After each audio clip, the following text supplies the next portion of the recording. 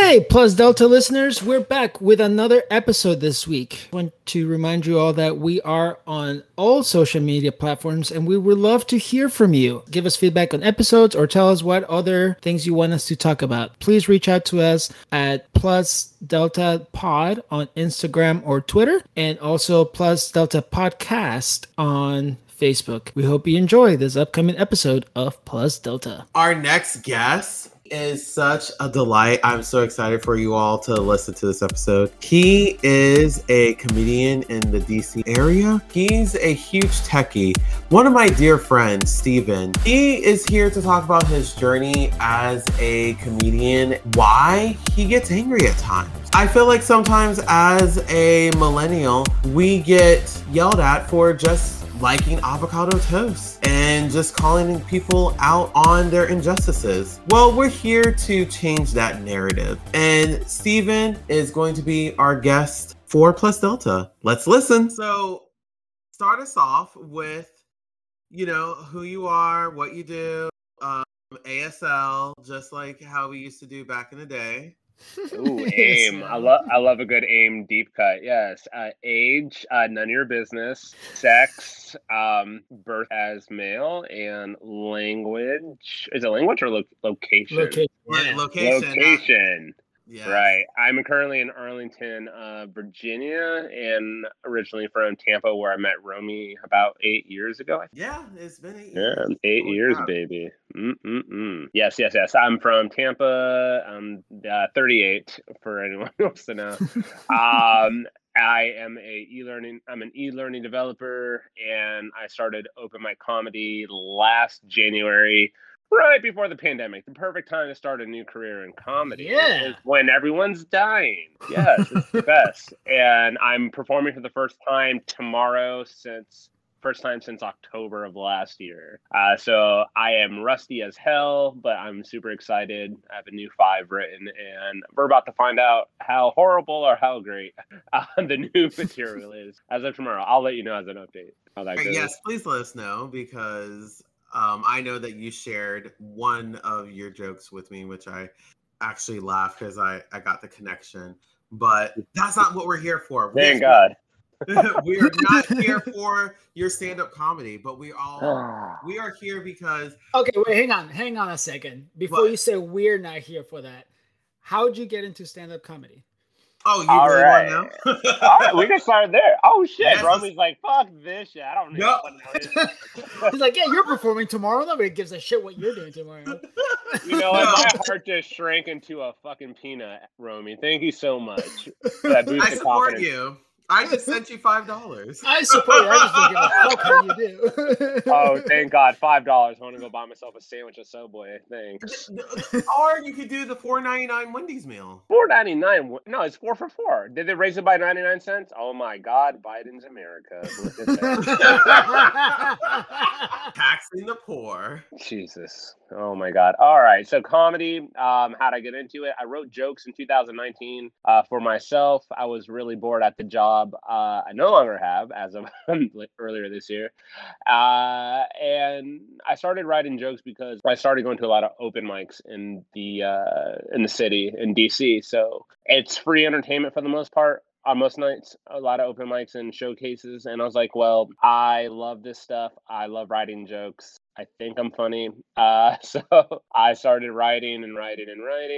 Eventually a class came open for January of last year, 2020. So when I was on vacation in Arizona, December 2019, I just kind of stared at the checkout page for the class a few times and eventually had the balls to sign up. So I did like a 4-week course on like the introduction to like how to do stand-up, how to hold the mic, what's the setup of a joke, all that shit that most people don't do because they're smarter than me to not waste $400 on a class that you could probably just figure out on your own. But I'm a very I need instruction, I guess. You know, I do well with structure, so I'm definitely the type of person who would toss a lot of money at someone to tell me something I could find out on YouTube. Well, there's been other stories that we just toss money at.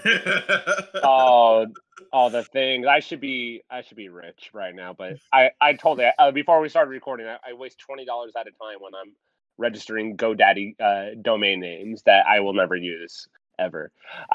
But yeah, I started in January 2020. I got roughly 20 shows in altogether pre-pandemic and during the pandemic. I did a Zoom series with other new comics where we just met online just to shoot new jokes to help everyone keep going. And now we're meeting up again. We're going to the different mics.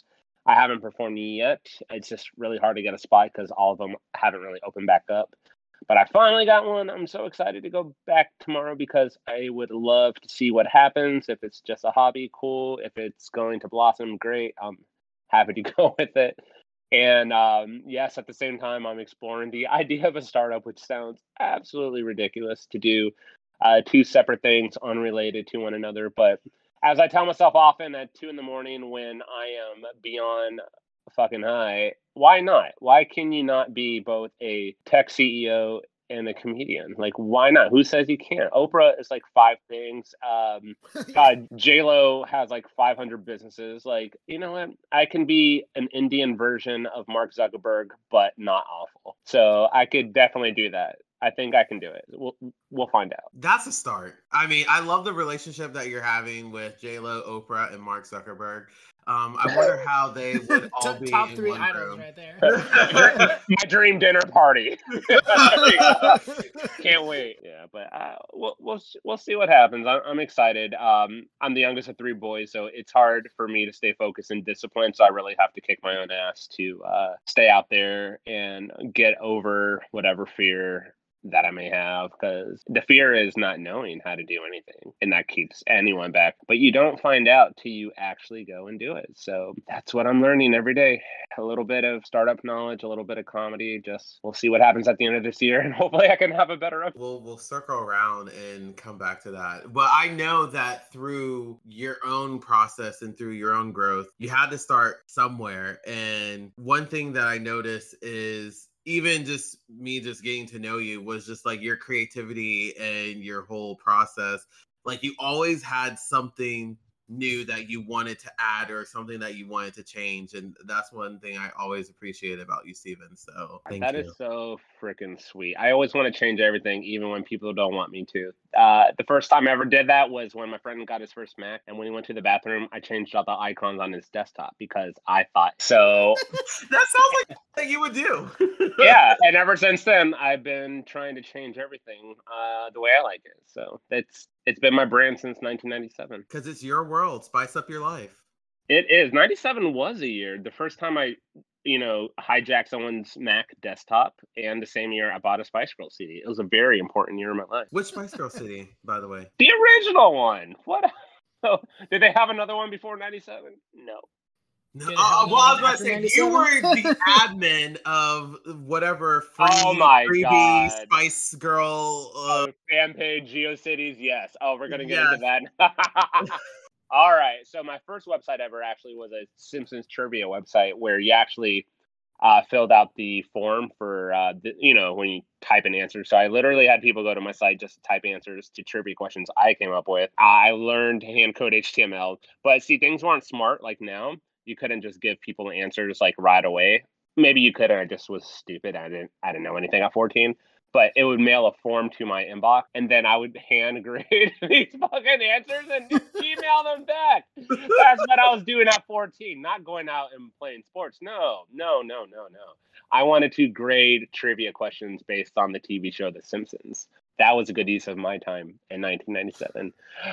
So I did that prior to getting my Spice Girls website going. American Spice, actually named Spice Wire before, but the gag was Yahoo, the Google of its time, if you remember, would list everything in alphabetical order for all the interest categories. So SpiceWire was way down the list. So I figured if I call it American Spice, I can get re-indexed at the top, and shit, I was right. I got so much more traffic. At one point, I was getting 1,000 people a day, guys.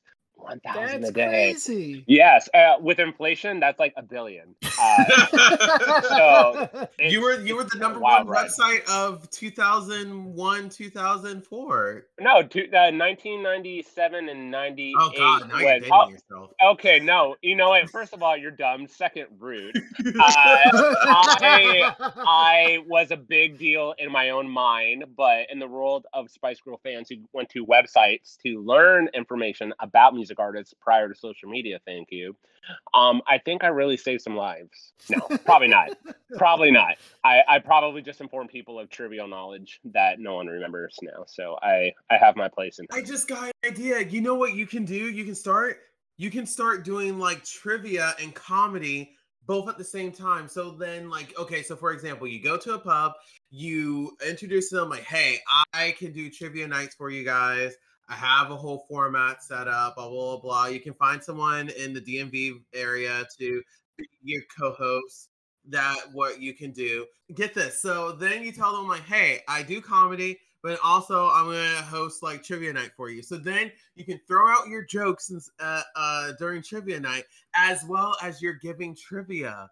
So you can do this like in the DMV area, and it would be such a good combo, especially for people going back into bars, into pubs, into restaurants, and then you can just try out your jokes like within that with that crowd.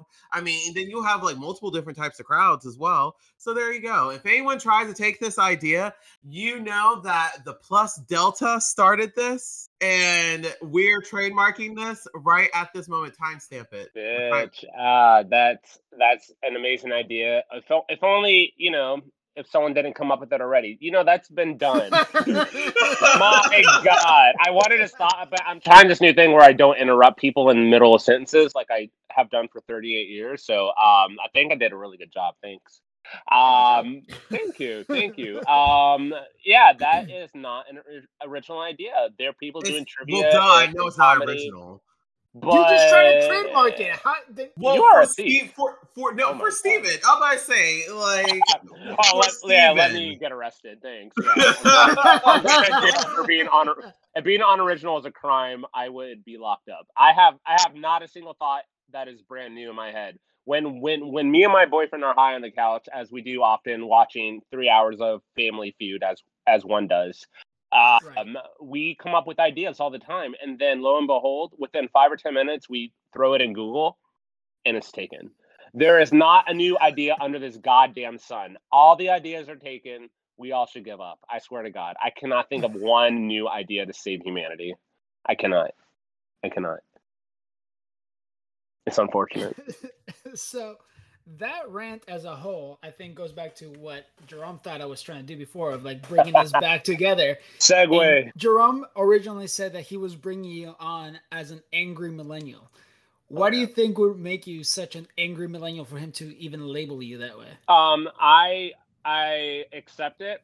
I acknowledge it. It is my truth. I am the angry millennial. I was born in '83, and I think for your audience, in case I don't know, millennial is commonly defined as anyone born between 1981 and I believe 95 or 96, one of those years.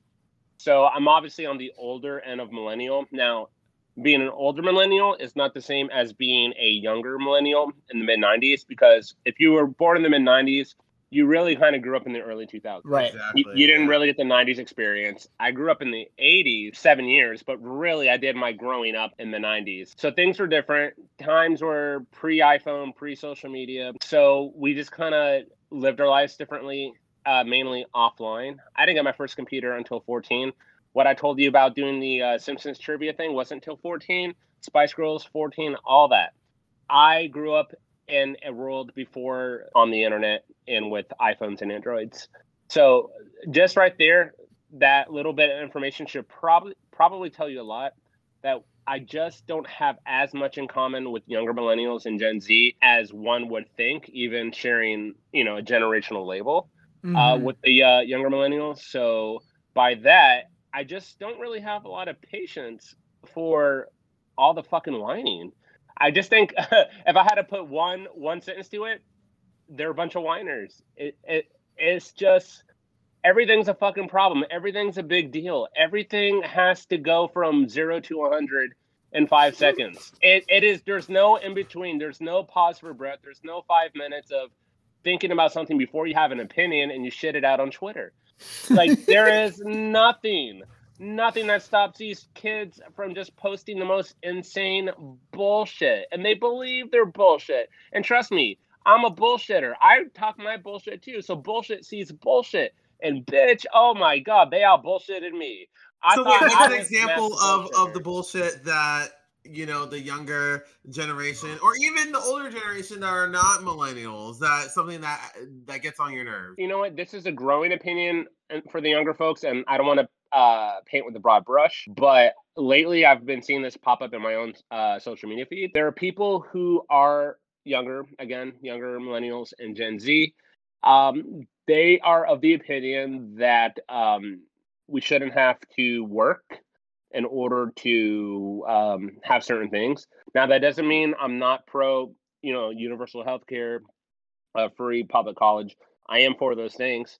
But there are just general things that we all have to contribute to in order to receive, right? Like, you got to work to pay your rent and pay your utilities, car, 100 things. I'm just seeing people complain about. I'm like, what the fuck are you even talking about? You don't want to work. Like, who's paying for your T-Mobile bill? I know this sounds so silly and trivial and just very specific, but it's little things like that certain entitlements. And when I hear the word entitlement coming out of my own mouth, I'm like, oh my god, now I'm like having Republican flashbacks to them trying to cancel out Medicare and all that, and I'm not leaning in that direction. You are basically a Republican right now. I am. Just saying. The older I get, people say you get more liberal as you get older, but I've also heard people say the opposite, that you become more conservative when you're older. That's what I hear. I'm believing the latter, and I see that happening to me, kind of just because I'm just a few years shy of 40. But I don't think anything has changed in my beliefs. I'm really just, I've always believed the things I believed, minus the things I became more progressive on. Like, for example, I was never on board with 15 an hour, like when the conversation happened like a decade ago, because I was really pissed off at every Dunkin' Donuts ever, because no one could get my order right. And it's really Dunkin' Donuts. Oh my god! I don't know what it is about Dunkin' Donuts, but they just have that in common. No matter what Dunkin' Donuts you go, something will get messed up once. Oh my gosh!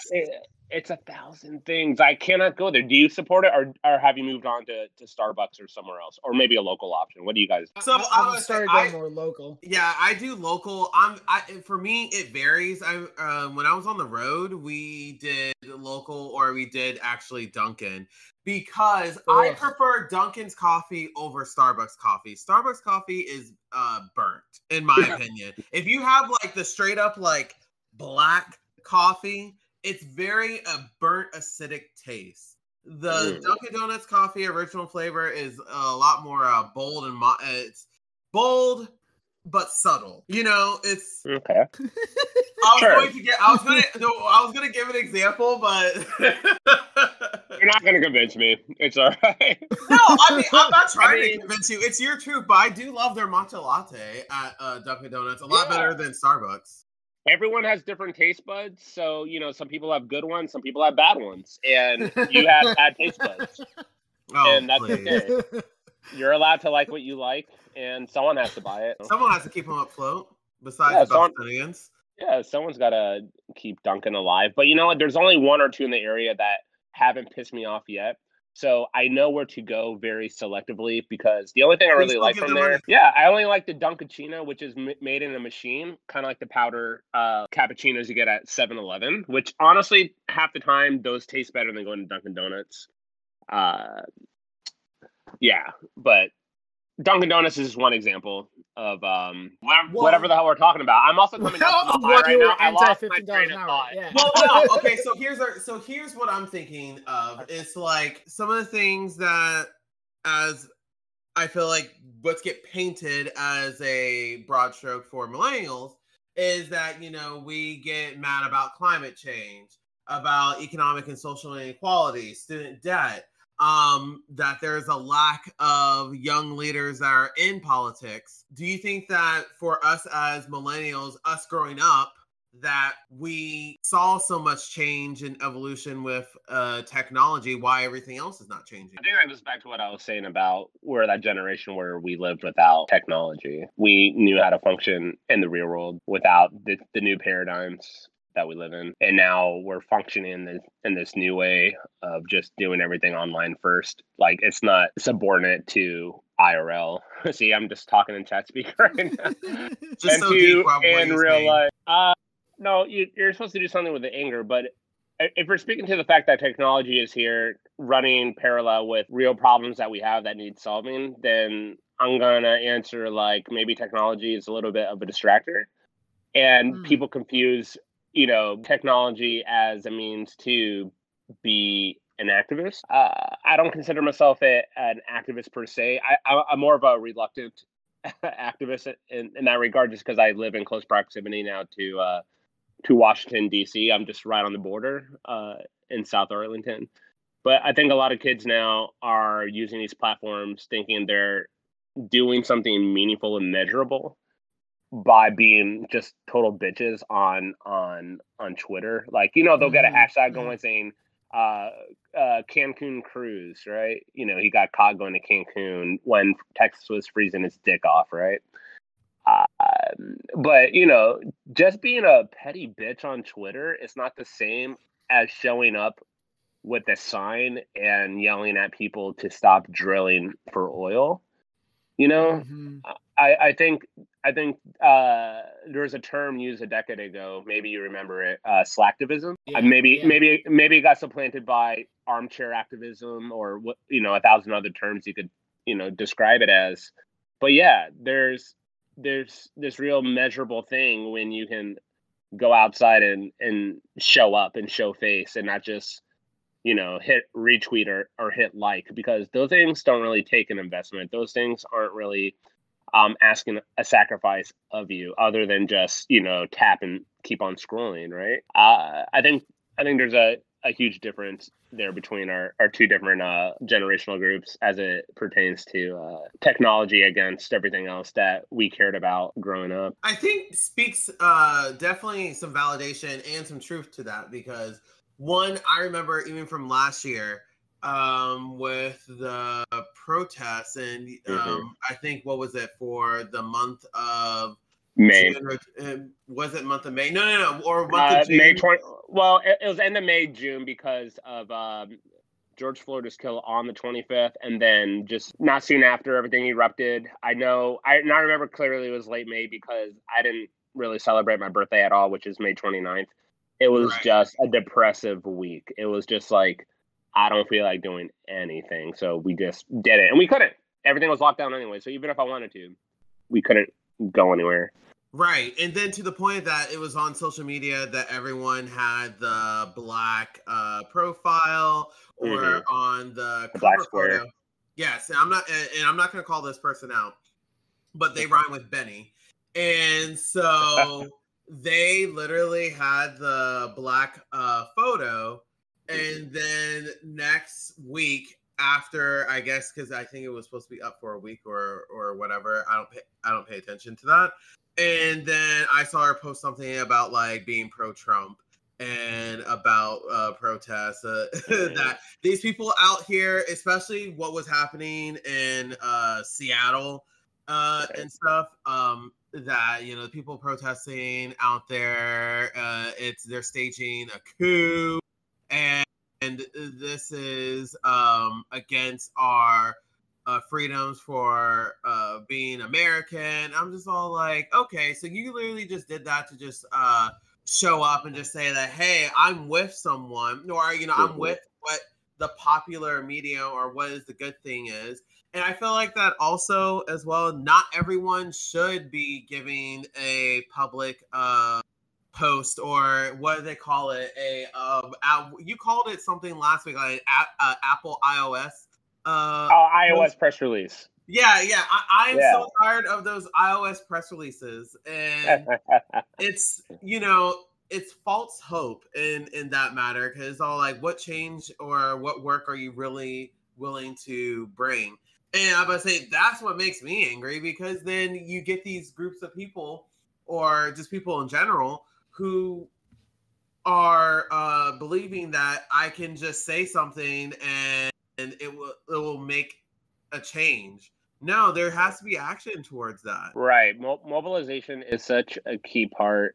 And I think going back to that time frame of late May and June, and even through the summer, really, I think that was the first legitimate time people who were skewing younger got a real taste of what it meant to go outside and commune and meet with others and protest for something. And that was a time, it was a triple oh my god moment. You had George Floyd, you had Breonna Taylor, you had Ahmaud Arbery.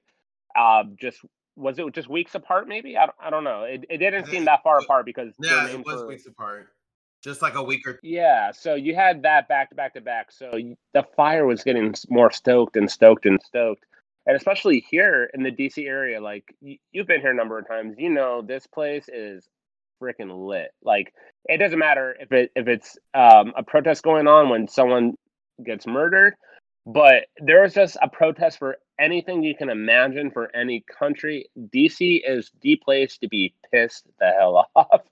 Like you can just find random Saturdays, you can just go around the White House. They're meeting somewhere for anything. So when it's especially about the continued murder of Black Americans, it was the anger was palpable here, and I think this is really the first time the younger millennials and Gen Z really had something to be a part of that wasn't just being on Twitter.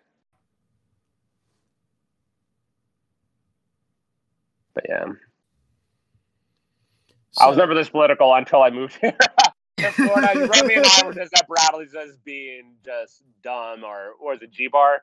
G-Bar before G-Bar. Southern Night. We were just being just dumb gays. Oh my God! The closer you live in proximity to the capital, the more opinionated you become and more hostile you become. It is like a moth to a damn flame. I'm a reluctant political type of person. I've never planned on being this involved in learning as much as I'm learning and reading as much as I'm reading. I shouldn't know as many state capitals as I should. I think the last time I knew this many state capitals was fourth grade in Lake Myrtle Elementary. I really should not know this. I just want to live my life, but here you can't. Like, I think it's insane.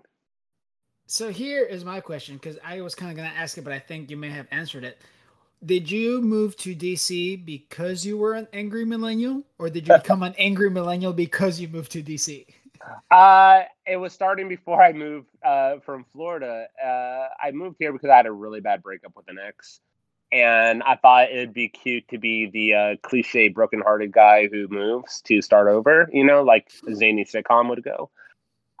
So I did that, and I was already pissed off over the whole Trump thing, which was part of my breakup because his parents were Trump supporters and just really involved Baptist.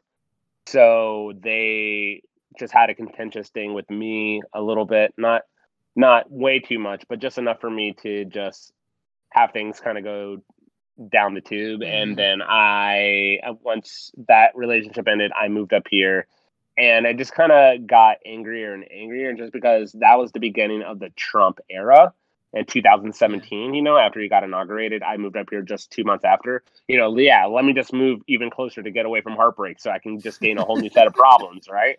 That's so much better. It made all the sense in the world. I got progressive, just more aware. And there's this comedian. I love this comedian so much, Neemish Patel. I just saw him just a few days ago here in DC. He has this great joke where it goes, "If ignorance is bliss, then DC must be the saddest place in the world." And it's true. We know too much. That's why we're always pissed off. The people here are just not the people you meet in Tampa. Everyone's different. The Spanish people are different here. The black people here are different than the ones in Tampa. Like this is a very unique place. Like the southern niceness, although it's very backhanded at times, you really do miss it once you're here for a few years. It's true.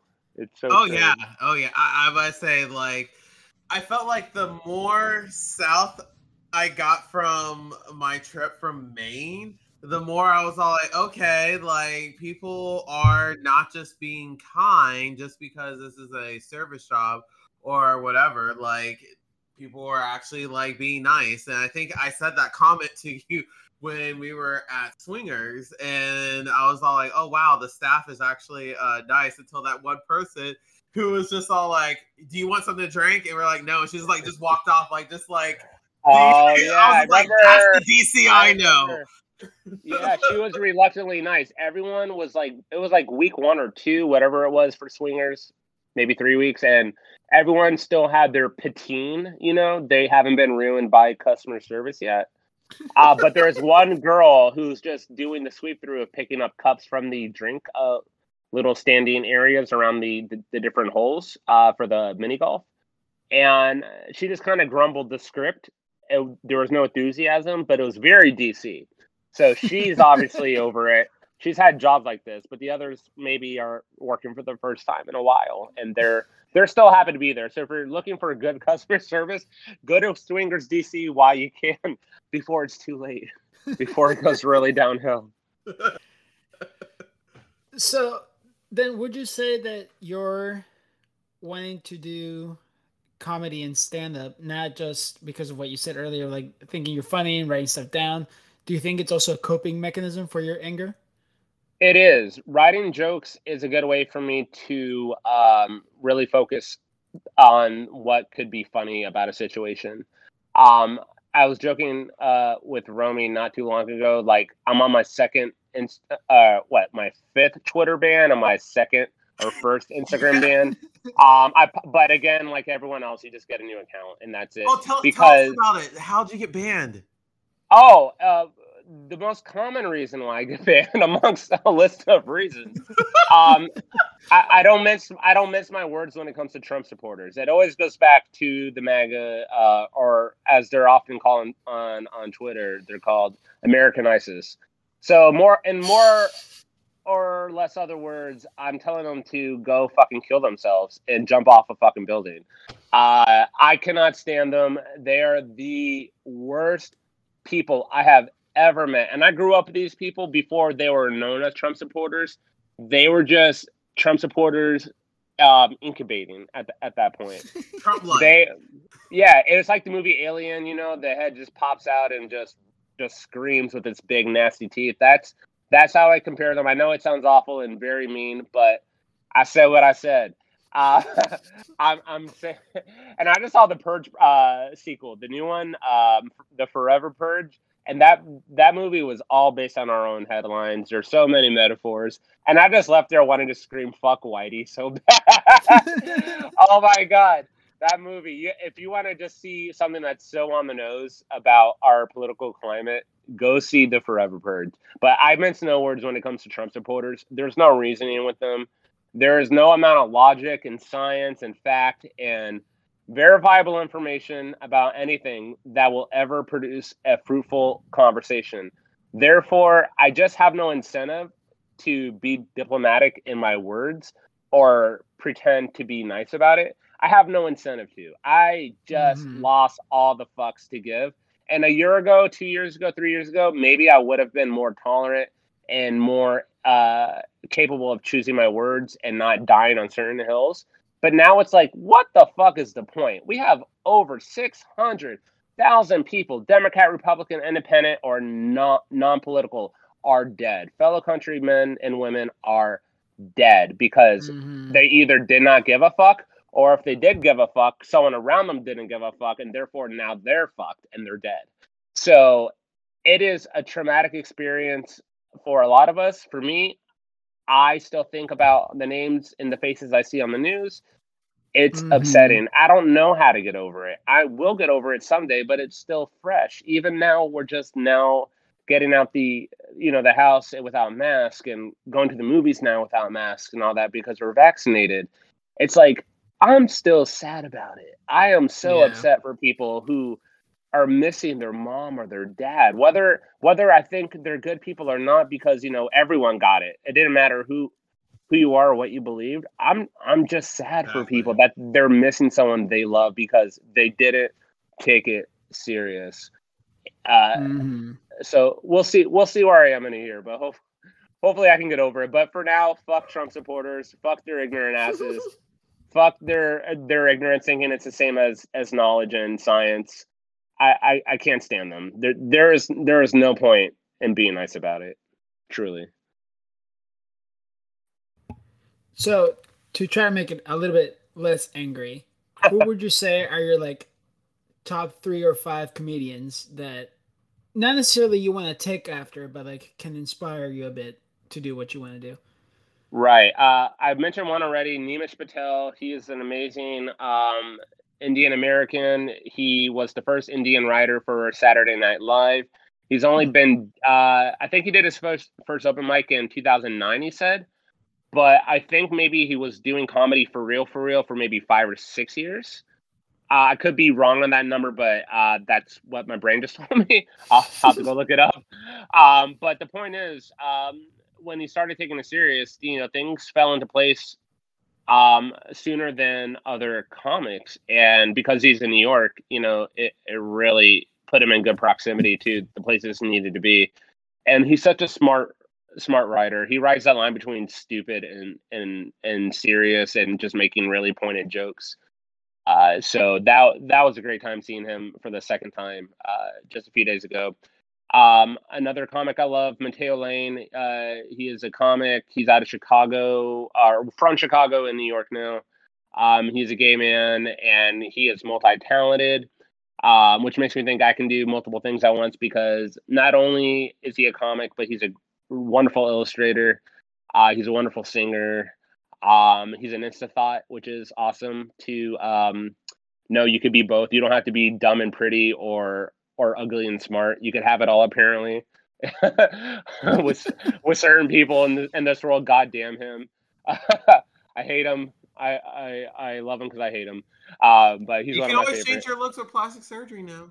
I'm working, give me another $5 on Venmo and we'll see what I can do with it. Make that dollar stretch. But yeah, I love that when he gave you the option of being like ugly and talented or pretty and dumb or whatever the proper word for it was. You straight up just said you need plastic surgery, not you're one of the people that has both. Stevie, you can't work on that on your own. You need some surgery. Oh my god. Well, I know straight that there's some self-deprivation within all of us. So why don't you just do an easy fix? Boop. Oh my god, that I am hurt and I took that personal. But we we'll just put a pin in that one. But as far as comedians go, definitely Nimish Patel, Mateo Lane. God, there's a podcast to listen to, the Jackie and Laurie Show, Jackie Cation and Laurie Kilmartin. Those two, I've seen them live individually. They're both funny. They're both women comics. I love women comics a lot more usually than the male comics. They just crack me the hell up. I've seen Wanda Sykes once or twice. Miss Pat, another great comedian out there. Yes. I have a handful of comics to listen to.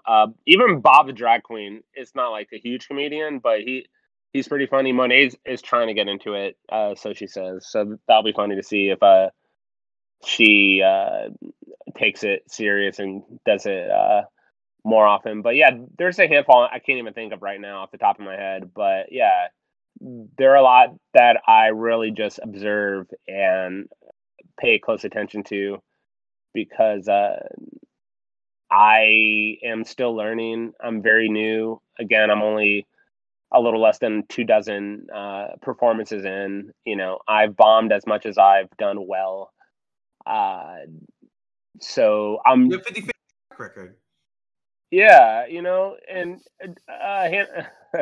Hannibal Buress can get his name out. Hannibal Buress said he sucked for the longest time. He bombed so much before he got good at it. So that tells you right there, you just have to go out there and keep honing it every damn night. Like, they tell you really got to be out there almost every night if you want to get like really good. So now that things are opening up, and now as of tomorrow, I finally got one because again, things are limited here. Hopefully in a year's time, it's just going to be a whole different story. I'm not on Nemesh's level, not writing for SNL. Who knows? But it would be great to see what happens a year from now. So with the transition from Zoom or online comedy shows to now back in person, what do you think that people and comedians have to adjust to? I think people need to adjust to getting back to what's considered normal. Are you talking about broadly, like how to behave in a movie theater, or something more just specific? in a more comedy setting, like a comedy setting. Yeah. Like if I'm going to a comic show, like if you are the viewer, and then if you are the comedian, like what are some things that you just have to adjust? I want to say adjust back to, but moving forward, what do you have to think about now in preparation of the comedy show? All that whole aspect. I mean, as the viewer goes, it really applies to the movie thing I just spoke to. If you're at a movie or a comedy show, you have to shut the fuck up. People think they're in their living room still, like it's 2020. You would be amazed how many people who are now at comedy shows and movie theaters who act like their phone paid for a ticket too. Their phone did not. That phone needs to stay the hell off. Your ringer needs to be on silent. Everything needs to be on silent. Your mouth needs to be on silent. If it's funny, you laugh. If it's not, shut up. And hecklers, even if you think you're helping by shouting something, it's not good. It wasn't good before the pandemic. It's still not cute now after. I know we're all excited to get out there and we want to make the most of our night. And a lot of us are out there already higher drunk when the show is starting or halfway through. Like myself at that last Neiman show. God, I met him high as fuck. If you saw my photo, Romy, on Instagram, yes, I look like trash. I look gone as hell. I did that with Christella too when I met her in Tampa. Just talked her ear off for 5 minutes. She tolerated me. God bless her heart. But yeah, people just need to learn. Like, this isn't your show. This isn't your movie. This isn't your living room. Just be cool. Other people spent a lot of money to go to these shows or go to the film. Just be cool. Just keep it to yourself. Whisper quietly. Voices carry, but otherwise, just be quiet. Laughing is funny. Be quiet when it's not. You look like Cheech and Chong in this photo. Cheech and Chong. Straight up. Not a flattering photo. Not a flattering angle. I look gone. I knew I shouldn't have that other half. I brought another half of gummy with me to have during the show. I took one before the show. I should have waited till later because I felt like I was falling asleep towards the end. I was like, no, you gotta fight it. This is so funny. You gotta stay awake. Like I'm waiting for Santa Claus to come down, and I'm just falling asleep on the couch. That's how I felt. Just sitting there, because if you're sitting in a dark room, you're gonna fall asleep. You can't stand up and stretch like it's your living room. But I managed to get through the show. I should probably not get high before I go out. That's probably a good goal for going forward. Note to self. Yeah. So I had one more question about your comedy stuff. I know like there's certain comedians out there that like have a theme to what their comedy act is like. Like some of them are like impressionists, some of them are like political comedians, others like whatever. I think you get where I'm going with it. Do you have a particular theme, or do you just like based on whatever's happening, you make jokes to go with the situation and flow from there? Like, what is your flow? I get you. A lot of times it's a positive and a negative, but I love topical humor. Now, the problem with topical humor is that it has a shelf life. So if it's out of the news, then the joke doesn't really have its punch anymore. So what I had to learn since I started last year was to not lean so heavy on topical news stories. I had a joke about Gwyneth Paltrow's pussy candle. Do you remember in early 2020, late 2019, I guess, she had like an $80-$90 candle on her website Goop, which I joked that the candle was named after her vagina, which is also the name of her website. And I totally butchered my own joke, but you can kind of put the connection together. Trust me, it killed. Yeah. So yeah, and I followed it up with that I made my own candle to call Ploop, and that it's just something I make in my toilet. And it worked, right? But it's topical. It worked with the crowd then, but it's not in the news. So I started writing more things that are evergreen, things about myself growing up, things that I just kind of make fun of how gay I was as a kid, but not aware of how gay I was. Like me drawing Batman comics when I was a kid, but I always found a way in every episode for Batman's shirt to get ripped off in a fight. And I would really focus on the details of the nipples a little too much. And I didn't know what that meant until like way later in my life. And the fact that I had a super homosexual crush on Donatello, the Ninja Turtle, I had no idea what that meant. I didn't know why I wanted to kiss him, but most boys didn't think that way about Donatello or any Ninja Turtle. And they're also cartoons. They're not real people. That's another sign. And they're turtles. And they're turtles. So, there's bestiality, the fact that they're animated, and that I can't actually meet them in person. I had a lot of things going against me, and my goal to meet Donatello. Yeah, there was a lot going on there. The fact that I taped Power Rangers, and I would pause on the scenes when Jason would flip just enough for me to see under his shirt. That was another sign. It was just really weird. So I wanted to find that and just write jokes about that because those don't expire. So I have some of those jokes I'm doing tomorrow just to talk about how unaware of my own gayness I was.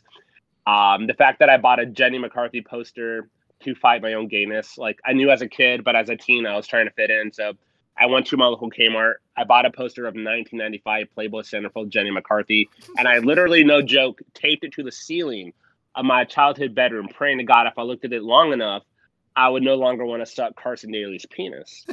and today, I still want to suck Carson Daly's penis. So it did not work. And it's Florida, by the way. It's Florida. So the tape and the humidity did not get along. So more than one of...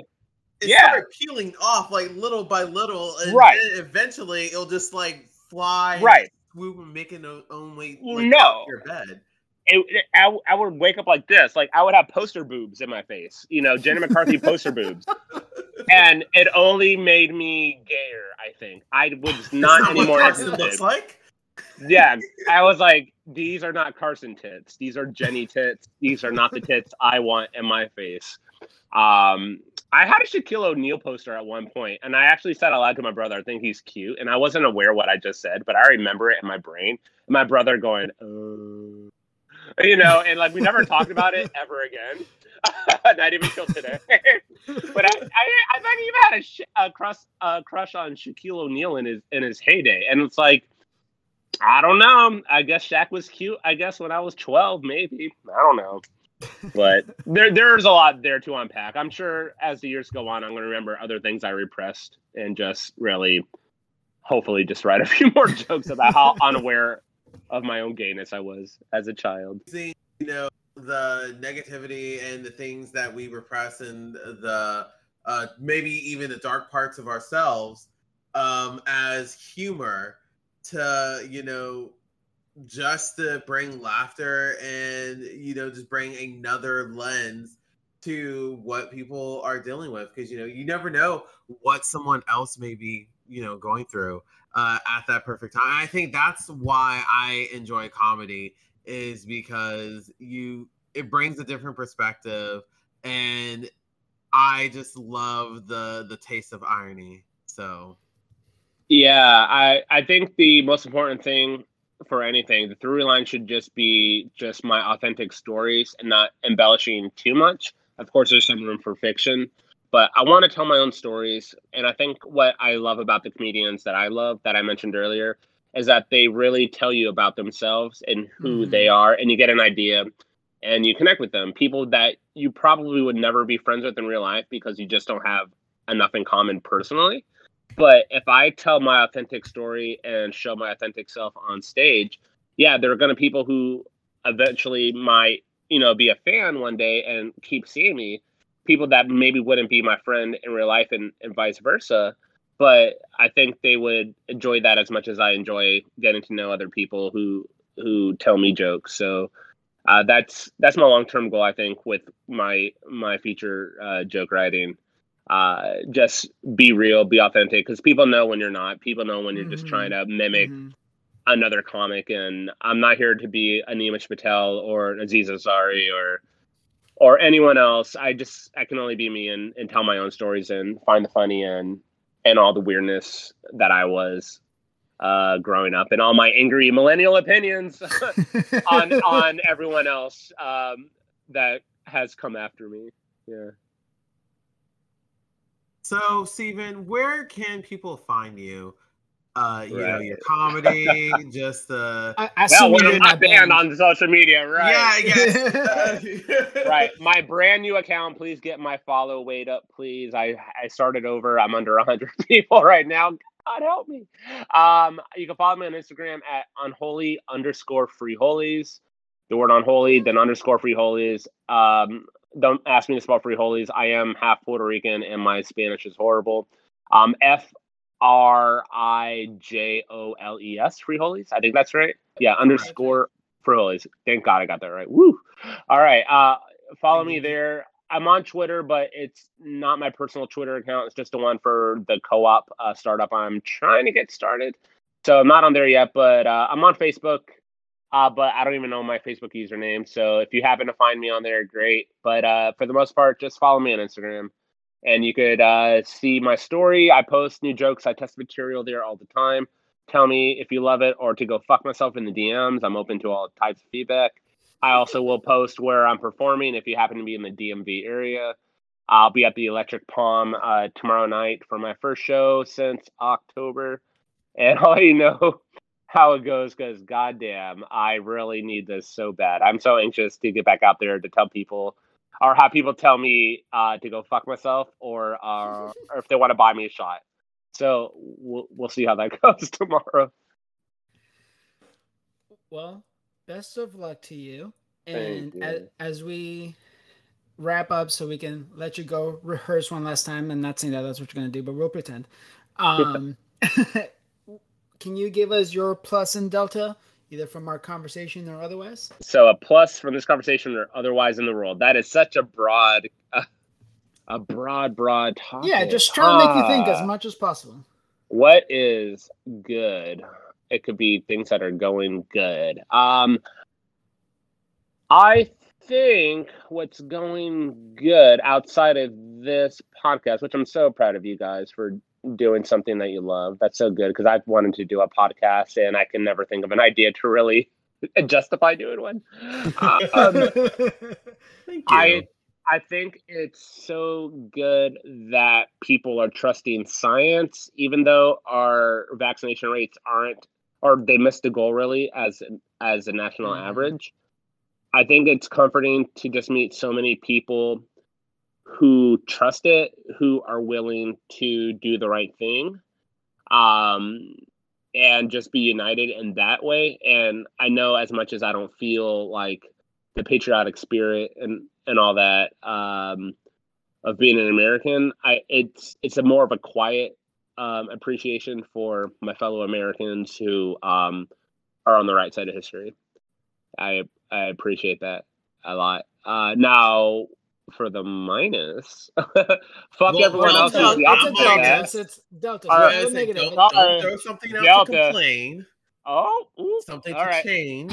Something to change. I would love to change the mind of dumbasses who don't think the vaccine will help them.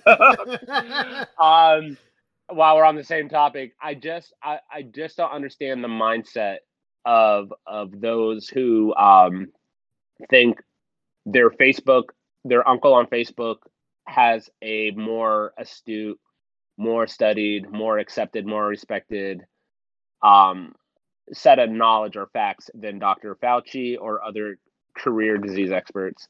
I wish I could change that. I know I could just sit there and have conversations with people about the facts, but people don't go into conversations at all with wanting to have their mind changed. I challenge you to try to have a conversation with someone who wants to have their mind changed about anything, because you're going to fail miserably. No one wants to admit they got it wrong. But if I found that magical unicorn out there who would leave a conversation after a respectful dialogue, which I know I just ranted earlier about Trump people. I know. But I just had a conversation last week with a close friend about what Biden is doing, and he was kind of skeptical. And so I just had to lay out basic facts about how government works in the Senate and how that kind of impedes on progress. But if I could have honest conversations like that, where that gentleman did listen and did receive the words and wasn't argumentative, I think we could be in a better spot, providing people do engage in good faith debate and discourse. That doesn't. Yeah, I agree. We definitely need to have more conversations, but like you said, with open mind, not with the I'm going to talk to you just so I can tell you how you're wrong. Yeah. Listen to understand. Mm-hmm.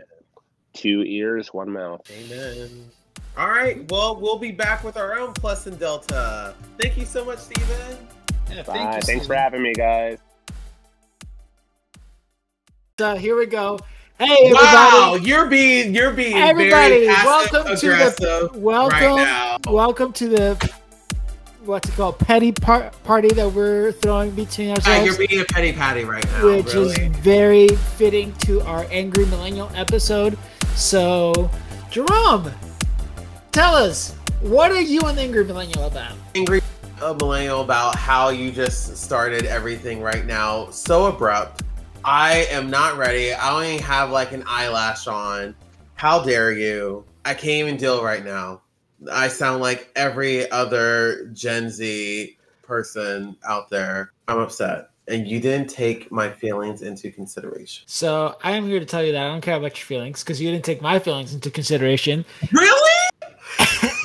Oh man! So the tables have turned today. How the turntables, as Michael Scott would say, how the turntables. And I would say what I am an Angry Millennial about is about the fact that people spend the entire time on the phone and can't have a normal face-to-face conversation, even on Zoom, when all you can see is each other's faces.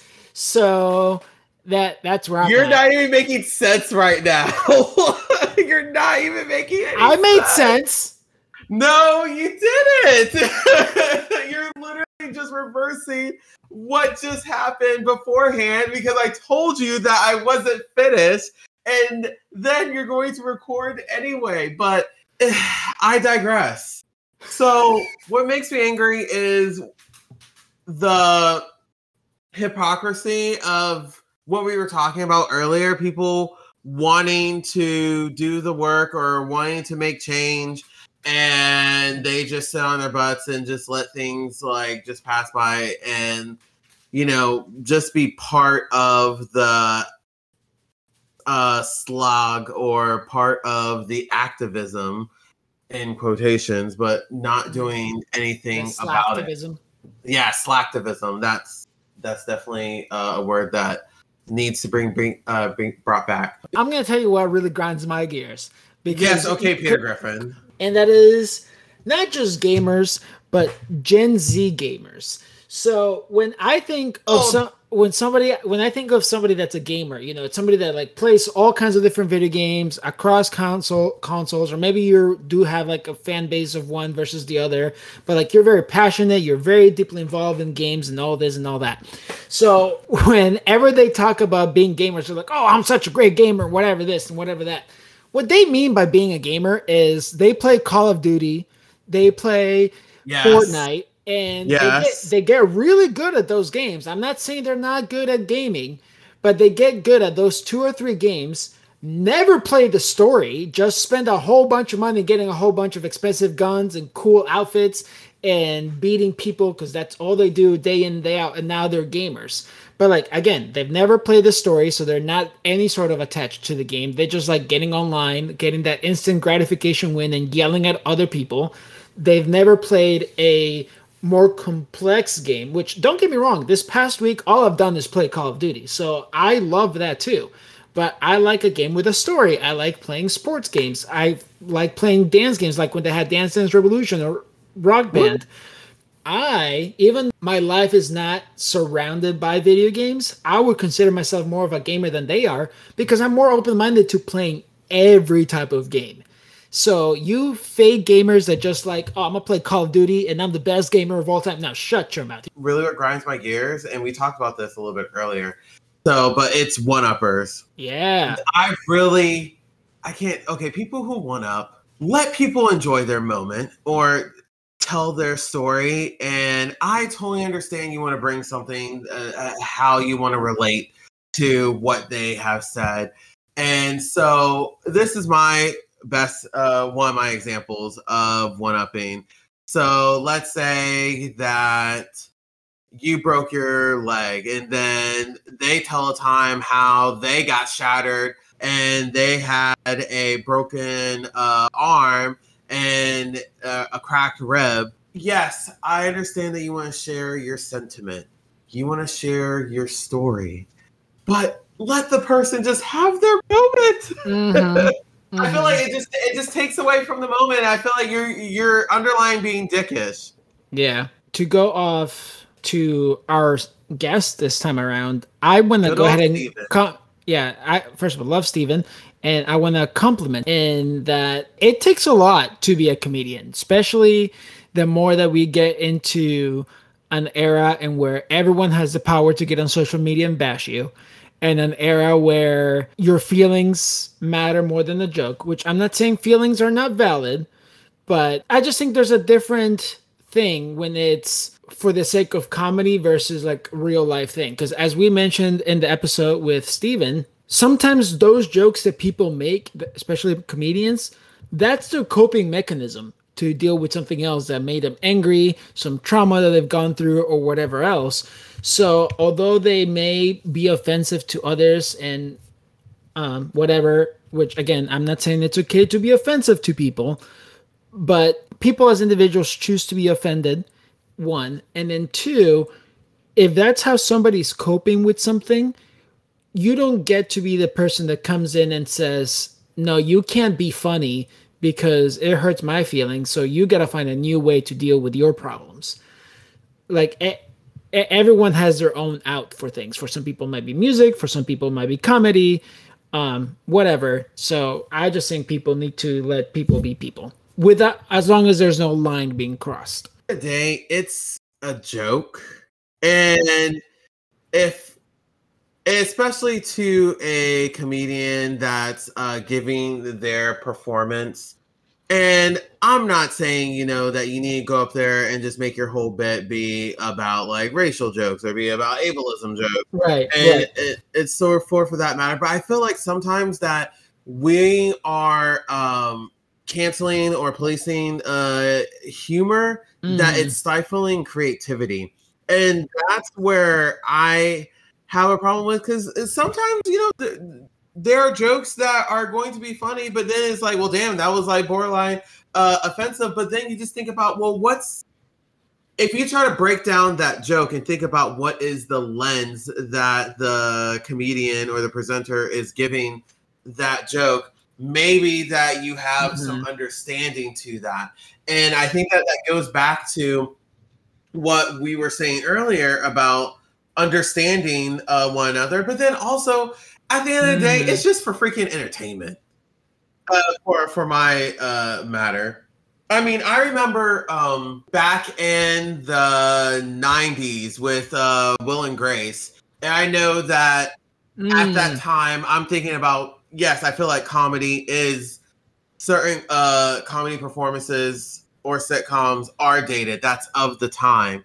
So it's okay to rewatch them now, but then just thinking about that, okay, that was at a certain time in performance that happened with Will and Grace. You know, they made a lot of jokes about feminizing queer people or gay with Jack.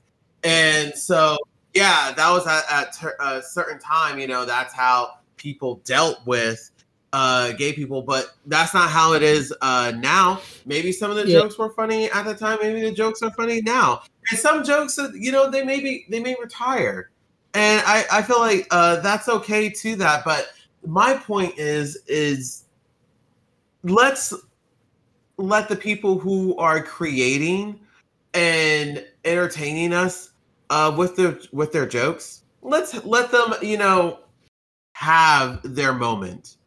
And then having maybe that conversation later on down in the line if that joke was appropriate or not. But I think that just completely silencing comedy. I feel for the comedians on what they have to do now and stand up, because one, I couldn't do it. And two, I think for anyone who gets onto social media and say something to these comedians about their performance, about, you know, this really affected me, about I had to deal with my parents and so forth. The comedian did not know it's not that like before somebody they got went on stage, gave everybody a survey, say, hey, what are the things that you've gone through? And then they chose to make fun of those things specifically. Like that was not the goal. That was the comedian dealing with their own personal thing. Again, whether it was as a joke and it was fictionalized, or whether it was very honest and exaggerated or whatever. It was the comedian's decision to do their own thing. So to go into my plus and delta, first of all, my plus would be hats off to all comedians out there. My favorite being Gabriel Iglesias. If there's ever any thought of how I am as a teacher, go ahead and watch Mr. Iglesias on Netflix, because he gets me almost spot on. So shout out to him and everything he's doing, and every other comedian out there that people may connect to. That is my plus. My delta is Gen Zers. Just because you got a lot of likes on social media does not mean that you're the most amazing person. Likes don't mean anything. Focus on real world more than you do on social media. Definitely use it. I am very much involved with it and I have fun with it, but that's not life. Get out there, do some other things. Absolutely. There's other things to life than just being on the internet.